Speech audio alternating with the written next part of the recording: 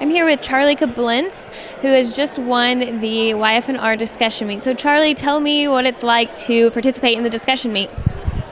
It can be very challenging to get your point across because it's very competitive.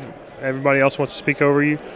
But if you stick to the topic and you'll get a chance to break your point. But it was very nerve-wracking for me.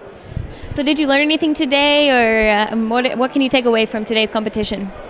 I learned that I need to be more aggressive if I want to compete, and I did learn a lot about the water issues and kind of some issues from the western side of the state that I hadn't really thought of. And what does this teach you about discussing agricultural issues with the public or just with your peers?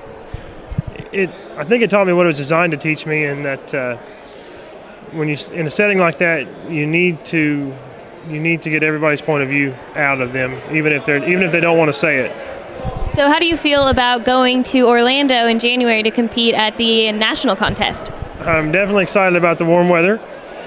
Pretty nervous about the competition. Right. So tell me about your operation or what you do. Are you a farmer, rancher? A little bit of both. My dad and I and my two little brothers, we run a cow-calf operation and a dairy farm, and we raise corn, wheat, soybeans, milo, alfalfa, different row crops like that. All right, thanks, Charlie, and congratulations.